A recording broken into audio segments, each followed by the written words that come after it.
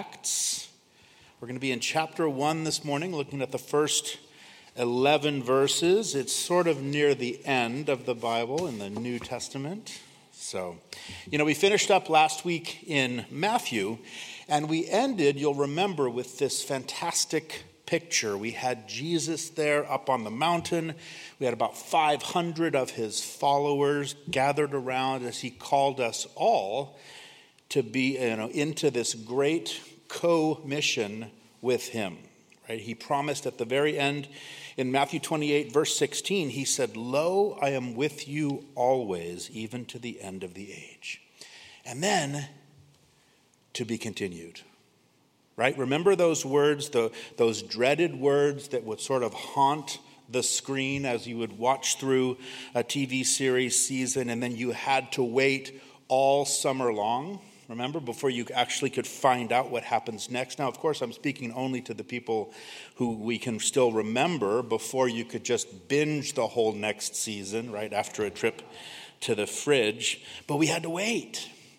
Now, this morning, we're going to dive right into the book of Acts. And in the book of Acts, we're going to see that the story continues. And we're going to watch in our text today the way that the stage is set for one of what is the most exciting accounts in all of human history, really during which was one of the most unique periods in all of human history. In writing about the book of Acts, New Testament scholar J.B. Phillips said this. He said, "In no comparable period of human history has any small book of ordinary people so moved the world that their enemies could say with tears of rage in their eyes that these men have turned the world upside down."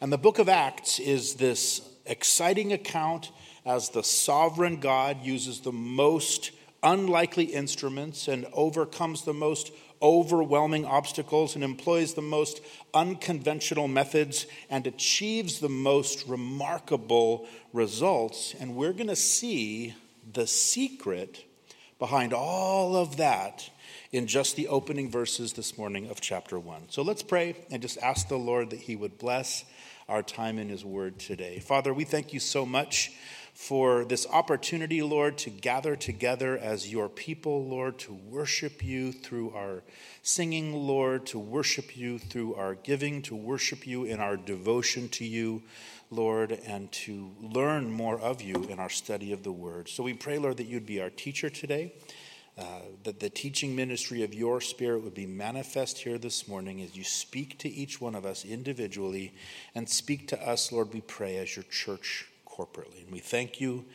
and we praise you in Jesus' name. And all God's people said, Amen. So the book of Acts, as we said, picks up right where the Gospels leave off. And in fact, it was written by Luke as sort of a second volume to that very same gospel account that bears his name. And so he begins by referring back to that writing. Look at verses 1 through 3. He says that the former account I made, O Theophilus, of all that Jesus began both to do and to teach until the day in which he was taken up, after he, through the Holy Spirit, had given commandments to the apostles whom he had chosen, to whom he also presented himself alive after his suffering by many infallible proofs, being seen by them during 40 days, and speaking of the things pertaining to the kingdom of God. Now, in Luke's account, in his account of the life of Jesus, he includes some details that Matthew doesn't, and not the least of which, he includes Jesus' ascension into heaven. He also includes what he's talking about here, this 40-day period just before that, after the resurrection, before the ascension, when Jesus spent time with and when he ministered to the disciples once again. And effectively, this was a time during which he was teaching them what he had already taught them. In Luke 24, it says, "These are the words which I spoke to you while I was still with you, that all things must be fulfilled which are written in the law of Moses and the prophets and the Psalms concerning me. And then it says that he opened their understanding that they might comprehend the scriptures. No doubt there were all kinds of other lessons that he needed to teach them before they could kind of launch out into this new ministry that he had for them. And in fact, there are at least 10 different times recorded in the Gospels when Jesus appeared to his disciples during this 40 days. And each one of these times, imagine what the way that it would have helped to strengthen their faith, right? Offering what Luke calls here the strongest possible proofs of his actual bodily resurrection. He was there with them. He's teaching them once again, it says here, about the kingdom of God. In the very same way that we saw him teach them these things back in all those parables, remember, in Matthew chapter 13. And of course, we know that for Jesus, his primary concern wasn't the kingdoms of the world, but his primary concern was this realm or this sphere within that where God was acknowledged as king. And the disciples still had so much to learn about the kingdom itself and about their role in it. And all of this, Luke says, was recorded in his earlier work. And it was a work that was also written, as this account is written, to this man Theophilus, who we actually know very little about. And in fact, we don't know much more about Luke himself. Now, from the name Luke, we can gather that he was a Gentile. We know that he was a devoted companion later of the Apostle Paul. And we're actually going to see in the narrative in this book, he changes from he to we, long about chapter 13. Paul tells us in Colossians that Luke was a physician. And as you read through the gospel according to Luke, you see there's lots of these sort of medical details that he includes about the miracles that he includes of Jesus. Now, this also tells us that Dr. Luke was most likely a slave, because in that day, the position of a physician for most wealthy men and their families was actually held by an educated servant. And we know also from Luke's writing style and his very exacting use of the Greek language, we know that Luke was an extremely intelligent man. And in fact, some scholars would still contend, after making a critical study of Luke's writings, that he was the greatest historian ever, either ancient or modern. Now, based on all of this, some students believe that this Theophilus, whose name, by the way, means lover of God, lots of people believe that Theophilus was maybe Luke's former owner, who, following his own conversion to Christ, kind of freed Luke to go and to travel and to minister with Paul and then to write and report back on what was going on. Others believe that Theophilus may have even been a sympathetic, converted Roman official for whom Luke may have been preparing sort of a background brief, if you will, to be used in Paul's defense at the end there of his life. In the introduction to Luke, the Gospel of Luke, he addresses Theophilus with the title Most Excellent Theophilus. And this was typically a way to address people who held that kind of a high office. Now, there are still others who believe that there actually was no specific individual Theophilus, but that Luke is kind of using that name as sort of a code, if you will, and addressing this instead to all of those people who are lovers of God, all of those who are looking for more information about all of these important events. Now, honestly, this is kind of a minority view, although it's a lovely thought. But I think that what it does do for us is it highlights the fact that this book provides us with critical information as lovers of God that we otherwise would have absolutely no record of. Imagine if you turned in your Bible from the ending of the book of John right to the letter to the Romans. Right? You've just seen the ministry of Jesus ending, and suddenly now you're reading about some guy named Paul who's writing to a group of followers of Jesus all the way over in Rome. So who in the world was Paul? And how in the world did the gospel get all the way from Jerusalem to Rome? And the account here in Acts, Luke provides for us the very first church history, and actually the only inspired church history that exists. And we would be at a total loss without this book. And oftentimes we read the epistles, and some of the things which we read seem not to make any sense, and they're difficult to understand. And yet we look in the book of Acts, and so often it'll give us the cultural context. It'll give us a little bit of background, like who were all these different churches that Paul is writing to? How in the world did they come to be? And Acts answers these as well as many other questions. Devotionally, I love to think of the book of Acts. It's this critical bridge between the life of Christ that's described in the Gospels and the Christ life that's written about in the epistles. Doctrinally, of course, it's that transitional link that bridges the gap between Judaism and Christianity, or between that life under the law and life under grace. As we are watching in the book of Acts, we're watching the new covenant unfold, and we're watching it really take hold. And all of that begins in this second account, as Luke says here back in verse 1. After his first account, look at verse 1. His first account was of all the things that Jesus began both to do and to teach. So in the very simplest sense, we can think about the book of Acts.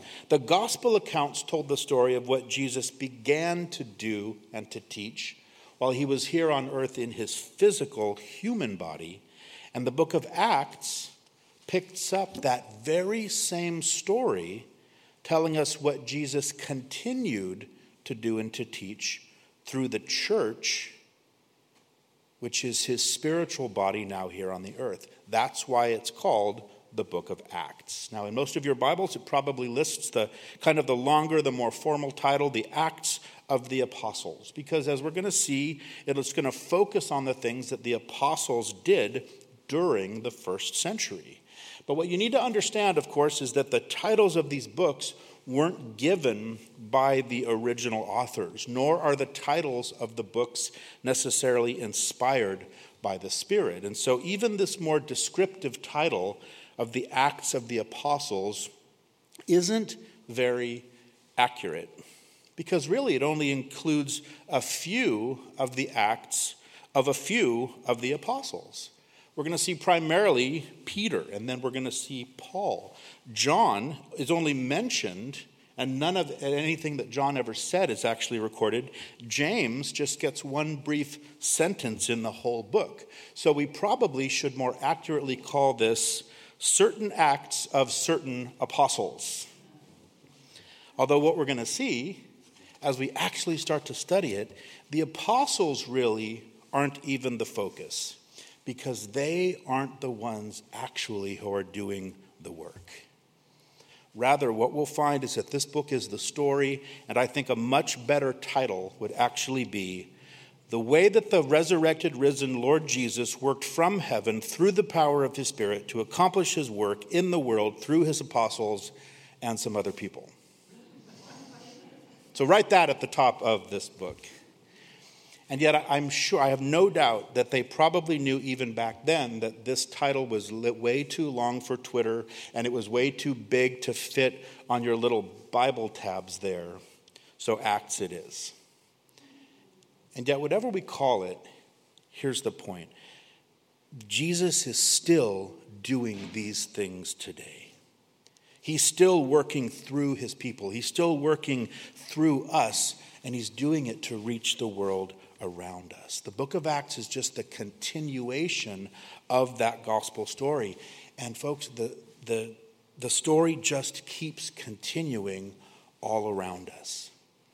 You know, as we look around today, we are only beginning to discover the depth and the breadth of the church in communist China. You think about places like Sri Lanka and the Middle East and India, Indonesia, Brazil, Nigeria. There's parts of Europe, right, who are so steeped in secular humanism. And of course, pockets of America, even in the midst of all of our materialism. And even in spite of that, all of these places are experiencing great revival even today. And Jesus is still working. And he's still doing it the very same way. And he's doing it in a continued fulfillment of this promise that he had made first to the disciples. And we're going to see Luke refer to that next. And in fact, if you look in the last verses of Luke's gospel account, you would read that he told Theophilus that immediately prior to his ascension, that the Lord Jesus had promised the disciples that they would soon be baptized with the Holy Spirit. And now I love here the way in verse 4 of our text today, he starts off his new narrative by referring back to that compelling promise in the old one as a starting point. Look what it says in verse 4. It says, "And being assembled together with them, he commanded them not to depart from Jerusalem, but to wait for the promise of the Father, which, he said, you have heard from me. For John truly baptized with water, but you shall be baptized with the Holy Spirit not many days from now." So in order to accomplish all of these acts that they were going to need to accomplish as his followers, Jesus knew that they were going to need his help. And so now, as he's continuing to prepare them to continue the story, he knew that it would have to be in his power and not at all in theirs. And so the promise of the Father was this promise that the Holy Spirit, who is the third person of the Godhead, right, God himself, that the Holy Spirit would come and endow redeemed men and women with a divine heavenly power so that we could go and proclaim the gospel. You remember in the upper room in John chapter 16, Jesus told the disciples of the coming of someone he called the Comforter. And he said, "If I depart, I will send him to you. And when he has come, he will convict the world of sin and of righteousness and of judgment." And here what he's telling them is that he has nothing else for them to do right now other than to wait until the Holy Spirit comes. Because Jesus knew that they really could do nothing effective for the kingdom of God until the Spirit of God came to equip and to empower and to enable them. Isn't it so hard to wait around for something? And imagine the poor disciples. Here they are after 40 days with Jesus, with the resurrected, risen Christ. They're all jazzed up to get going. And what does Jesus say? Not quite yet, boys. And what we'll see is that these guys are going to become different guys once they're baptized with the Spirit, because there's going to be a power and a focus and a boldness and a determination from them. And we can't imagine reading the kind of things that we're going to be reading apart from this change, apart from this gifting of the Spirit, which I think is to say, so often when the Lord says wait to us, it may very well be because he knows that we need to be just a little bit more prepared for what he has for us. And he knows that we need more of him. And this idea of being baptized, it simply means to be immersed or to be covered over completely by something. And so Jesus is saying, hey, even as John baptized in water, he says, you as my disciples are going to be immersed or are going to be covered over completely by and in the Holy Spirit. And within the church today, there is sadly so much confusion about the baptism in the Spirit. And people get hung up, and what happens is they miss out because they don't understand that there are three different relationships that Jesus talked about that a person can and should have with the Holy Spirit. First of all, he's with us before we're saved. He's the one that works to convict us of our need to be born again. Then he comes in us, that moment that we open our heart to the Savior. But then the Bible talks about the fact that he comes upon us when he empowers us for service. And it's this third beautiful relationship to which Jesus is referring here. think about John's baptism was an outward baptism. It identified them as a people who had repentant hearts. But this baptism would be an inward baptism. And it would be the baptism that would equip them for service right here where Jesus had left off. Isn't it interesting? Jesus said that the Spirit would come as they waited where? In Jerusalem, of all places. Which certainly is not at all by accident. Now, ironically, the coming of the Spirit would take place in the very city where the Savior had been crucified. Doctrinally, the presence of the Spirit here would bear testimony to the fact that man had rejected the Son of God. Strategically, Jesus said that the Spirit of truth would come to convict the world of sin and of righteousness and of judgment, and that was going to start right here in Jerusalem. But what I love most is that personally, imagine here are the disciples, and they are going to receive the Holy Spirit in the very city where they themselves had forsaken the Lord and fled to save their own skins. They were going to be made strong and fearless in the very place where they had shown themselves to be weak and cowardly. Because what you find is that the baptism of the Spirit in a person's life can change everything. And what we so often find in our own lives is that once we've been empowered by and once we're operating under the control of the Spirit of God, we often find ourselves doing things that we never dreamed of doing. Or we find ourselves finding victory in the very places where we had once known only failure. And that might be geographically, it might be emotionally or relationally, it might be spiritually, it might just be in a personal sense. Because what you find with the baptism of the Spirit is that there is true experience of kingdom power, and it's always for kingdom purposes. And that's just what we've seen promised in the Scriptures, which is why I think, look at what the disciples ask. In verse 6, it says, therefore, when they'd come together, they asked him, saying, Lord, will you at this time restore the kingdom to Israel? They say, hey, are you finally going to establish your kingdom? Now, is this not a question that we've seen them ask many times before? And sometimes they ask it in their ignorance, and yet it was actually especially relevant right now. Because in the disciples' minds, that outpouring of the Holy Spirit and the coming of the kingdom were very closely connected, because the two were often connected by the Old Testament prophets. You see Isaiah and Ezekiel and Joel and Zechariah. So when Jesus tells the disciples of this soon coming Spirit baptism, they immediately conclude that the restoration of the kingdom to Israel was very near at hand. And yet look at Jesus' response next, because I think it shows us that maybe they weren't as far off as some would say that they were. Because it says in verse 7 that he said to them, it is not for you to know times or seasons which the Father has put in his own authority. So you see that the disciples had the right idea, but they just had the wrong timing. And I think if their view had been fundamentally incorrect, this would have been the time when Jesus would have corrected it. But the fact is that they were right, sort of. We've seen Jesus had taught them at length at Matthew chapter 19 about his physical return to the earth and about the establishing of his literal kingdom on the earth. And here, notice he doesn't rebuke them for not listening or even not understanding, but he just encourages them that the timing of all of these things wasn't for them to worry about. And what a great reminder, isn't it, for all of us?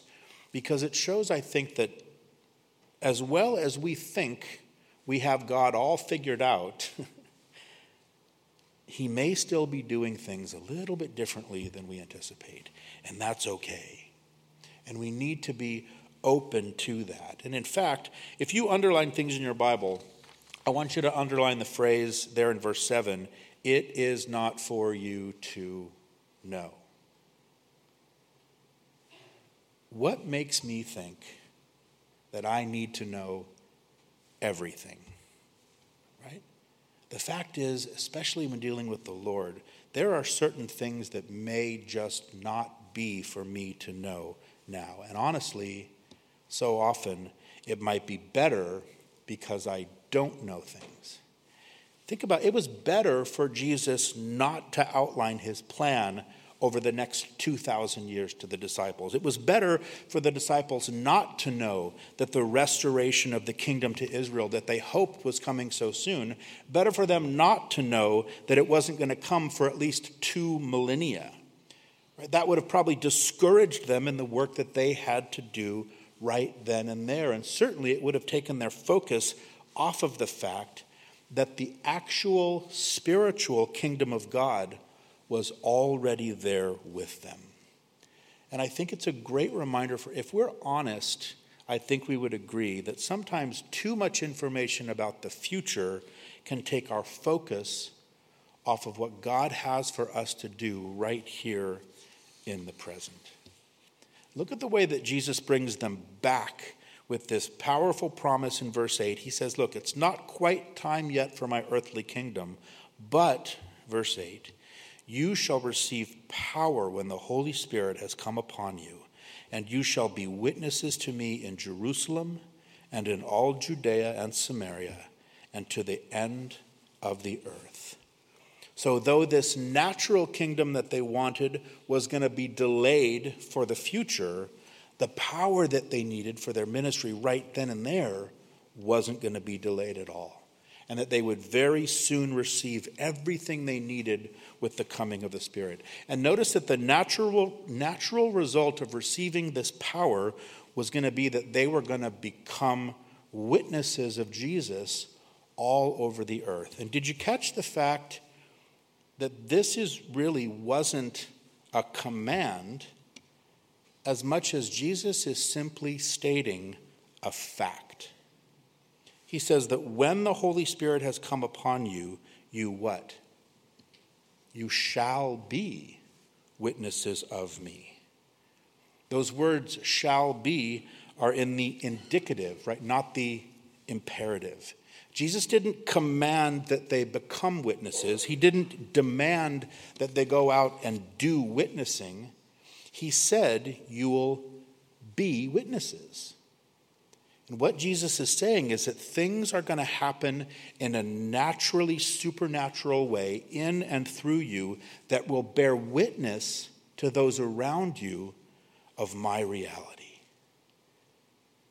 And that word witness is such a key in this book. We're going to see it used 29 times in 28 chapters. And we know that a witness is simply somebody that tells what he or she has seen or heard, right? If you're in a court of law on a witness stand, the judge is not interested in your opinions or your ideas or your conclusions. The only thing they want to hear is what you saw and what you know to be true. And the truth is that while some of God's people in this room, as a matter of fact, some of God's people do have a specific calling and they have a unique equipping to be evangelists. But all of God's people, all of us, as we are baptized by the Spirit and as we're empowered and we're equipped then to be witnesses and to testify through our lives of the reality of Jesus. In Proverbs 14, it says that a true witness delivers souls. And this whole idea to me is such a freeing thought. It's simply that we do what we do and we simply be who we are, but we need to do it and be it under the influence and with the empowering of the Holy Spirit, right? Letting the witness of Jesus radiate from our lives and allowing people to see that new nature of Jesus living inside of us and allowing them to see his hope that now lies within us, allowing them to see so often that hand of comfort that he has upon us, allowing them to see that work of restoration that he's doing in us, and allowing them to witness that. And Jesus promises what? That it's going to spread everywhere. In fact, the promise of the progress of the spread of the gospel from, he says, Jerusalem to Judea, Samaria, and then to the ends of the earth, this is a beautiful summary right here of the divine strategy for evangelizing the whole planet. And it also just happens to be a perfect outline for the book of Acts itself. Because Acts chapters 1 through 7 describe the gospel going out in Jerusalem. Acts 8 through 12 speaks about the gospel in Judea and Samaria. And then Acts chapter 13 through 28 tells us about the way that the gospel went out to the ends of the earth. And all of this, incredibly, happened in just about a 30-year period, which again is such proof to the power of the church coming completely, not from man, not from our abilities, not from our strategies, but from the Holy Spirit. We're about to witness the New Testament fulfillment of that Old Testament truth. In Zechariah, the Lord says, "Not by might nor by power, but by my Spirit, says the Lord of hosts." And as you read and as we study together this incredible story, we're going to see the way that God's people experienced these repeated fillings of the Spirit. Every time they encountered a new obstacle or more opportunity, we're going to see ordinary people doing these extraordinary things because the Spirit of God was at work through their lives. One author, I love the way he put this. He was talking about the expansion just from Jerusalem to Rome, as recorded in this book, he said was a remarkable feat, because he said that humanly speaking, Christianity had nothing going for it. It had no money, no proven leaders, no technological tools for propagating the gospel, and it faced enormous obstacles. It was utterly new. It taught truths that were incredible to the unregenerate world. It was subject to the most intense hatreds and persecutions. And yet, as a result of that, we see that the gospel expands, right? And the churches are established not through human strength, not through our best strategies, but really through our weakness and through opposition and through persecution.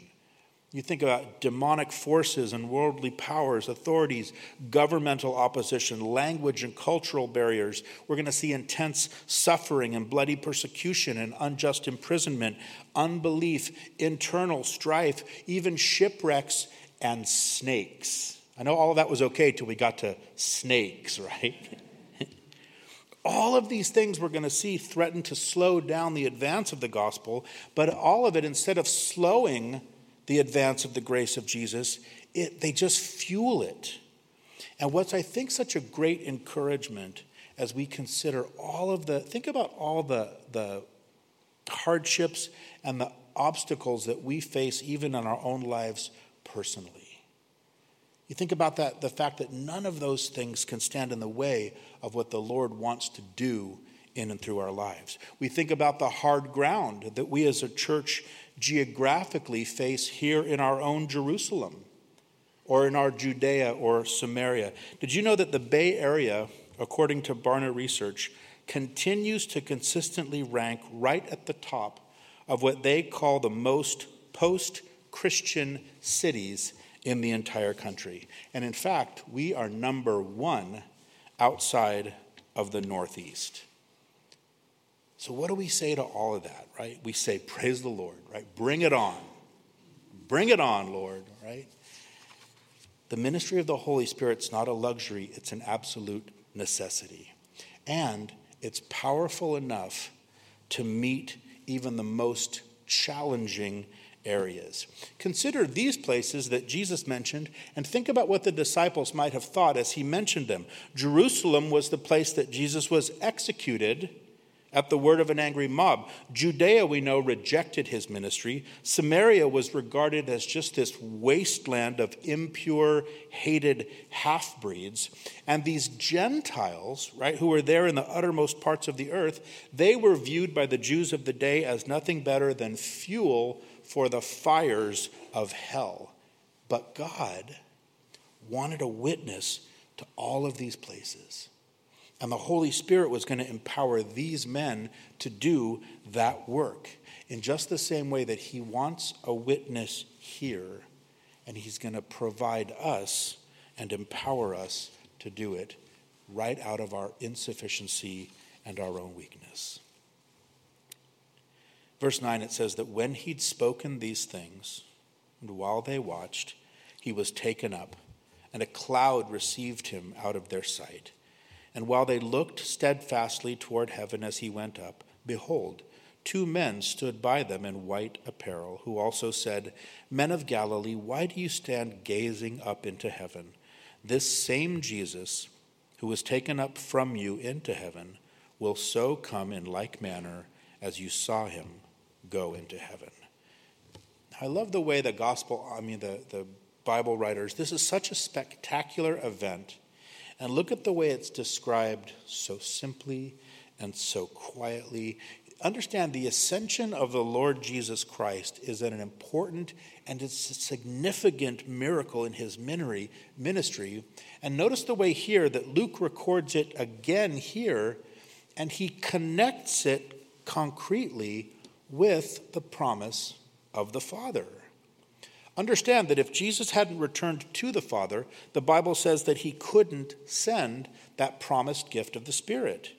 Nor could he have begun any of the new ministries that he's currently doing on our behalf. The Bible says that in heaven even now, Jesus is our interceding high priest, that he's giving us grace that we need for life and for service. The Bible says that he's our advocate before the Father, right? Forgiving us of our sins when we confess them to him. The Bible says that he's the exalted, glorified head of the church, and that even now he's working here with his people, helping us to accomplish the things that he wants accomplished.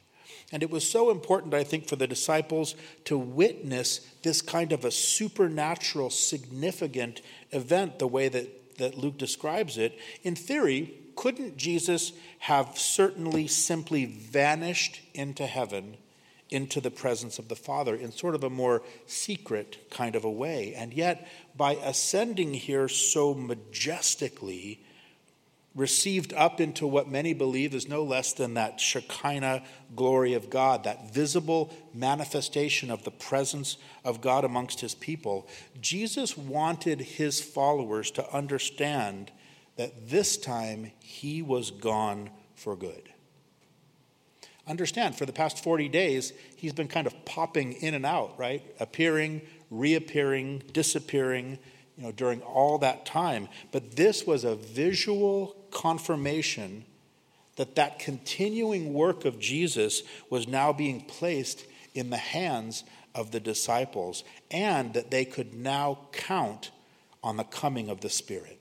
Remember, he had told them that it's to your advantage that I go away. He says, if I do not go away, then the Helper will not come to you. But if I depart, what does he say?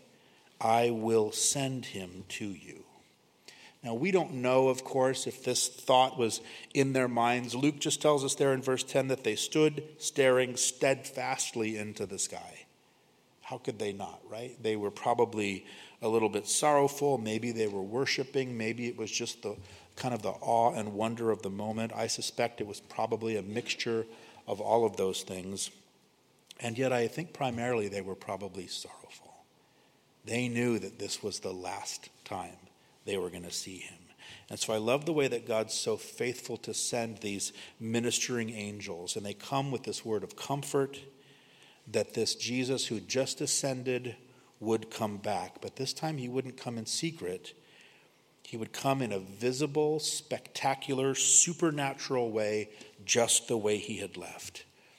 We read through Matthew 24 about his second coming when he comes in power and in glory to set up that kingdom here on the earth. So here it's this glorified Jesus who went up to heaven, and this very same glorified Jesus, that same Jesus of love and of grace and of goodness and of care, who's seated there right now at the right hand of the Father, that same Jesus will return again in the same spectacular way, and he'll return to that very same place on the Mount of Olives. In Zechariah chapter 14, it says that his feet shall stand in that day upon the Mount of Olives, which is before Jerusalem on the east. And the Mount of Olives shall cleave in the midst thereof towards the east and towards the west. So it's going to split in half. And there shall be a very great valley, and half of the mountain shall remove toward the north, and half of it toward the south. Imagine it. And yet until that glorious day, I think that the words here of the angels, not only do they bring comfort to the disciples, but they're a word of exhortation to the disciples and to us that we need to be about the business of our Lord until he comes back. We need to be confident that Jesus is coming again and that he can come again at any time. And as we finish up this morning, as we're starting off this brand new book, I have to say I am so excited because the book of Acts in a lot of ways is like a roller coaster ride. There's this pulse to it, and there's a sense that it's the Lord Jesus through his Spirit that's driving all of the things that we're going to read about. There's an excitement that comes in every single chapter. And yet I really believe that the most exciting chapter, the most exciting verse in this book is actually the final verses of the final chapter.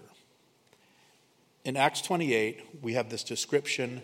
Spoiler alert, I'm jumping ahead, right? This description, Paul has finally arrived in Rome. He's awaiting his trial before Caesar. It says that Paul dwelt 2 whole years in his own rented house. He received all those who came to him, preaching the kingdom of God and teaching the things which concern the Lord Jesus Christ, with all confidence, no one forbidding him. And that's it. That's the end. Which really, from a literary perspective, isn't much of an ending, is it? But it isn't much of an ending because it's really only just the beginning. And under the inspiration of the Spirit, there is no end to the story. Because the story of the church is what continues this story on through the centuries and right up to and including the way that the Lord is using each one of us each and every single day. As we're trusting in Jesus, as we're relying on the power of the Spirit, we're looking for the guidance of the Father, we can count on the fact that the Word of God will continue to spread in spite of opposition and in spite of our weakness. The Word of God is going to spread in spite of us. Amen? And it's going to continue to change countless lives to the glory of God in just the same way that he has changed and in the same way that he continues to change each and every one of our lives. Amen? Amen. Father, we thank you, Lord, for your word, and we thank you as we begin this exciting book, Lord, that tells of this power that's available to us from heaven. Lord, we confess that we want more of it. Father, we confess that we have a need, Lord, to be empowered by you to accomplish the things that you would have us to accomplish, Lord. Simply live out our lives in a way that bears witness to your power and to the restorative work of your Son, Jesus Christ. And so, Lord, we do pray, each one of us, for more of your Spirit. Lord, we pray that you would fill us afresh, Lord. We pray that you would baptize each one of us in your Spirit, Lord. Cover us over completely. Immerse us, Lord, in your Spirit. And Father, we pray that you would give us the faith to trust and to believe that as we've asked, Lord, that you will deliver. Pray that you would help us, Lord, to yield control of our lives over to you and to your Spirit. Father, we look forward to this study, Lord. We look forward, more importantly, to the things that you want to do in and through us, Lord, as individuals and as a body of believers who are united in the baptism of the Spirit, Lord. We thank you and we praise you, Lord, in Jesus' name. Amen.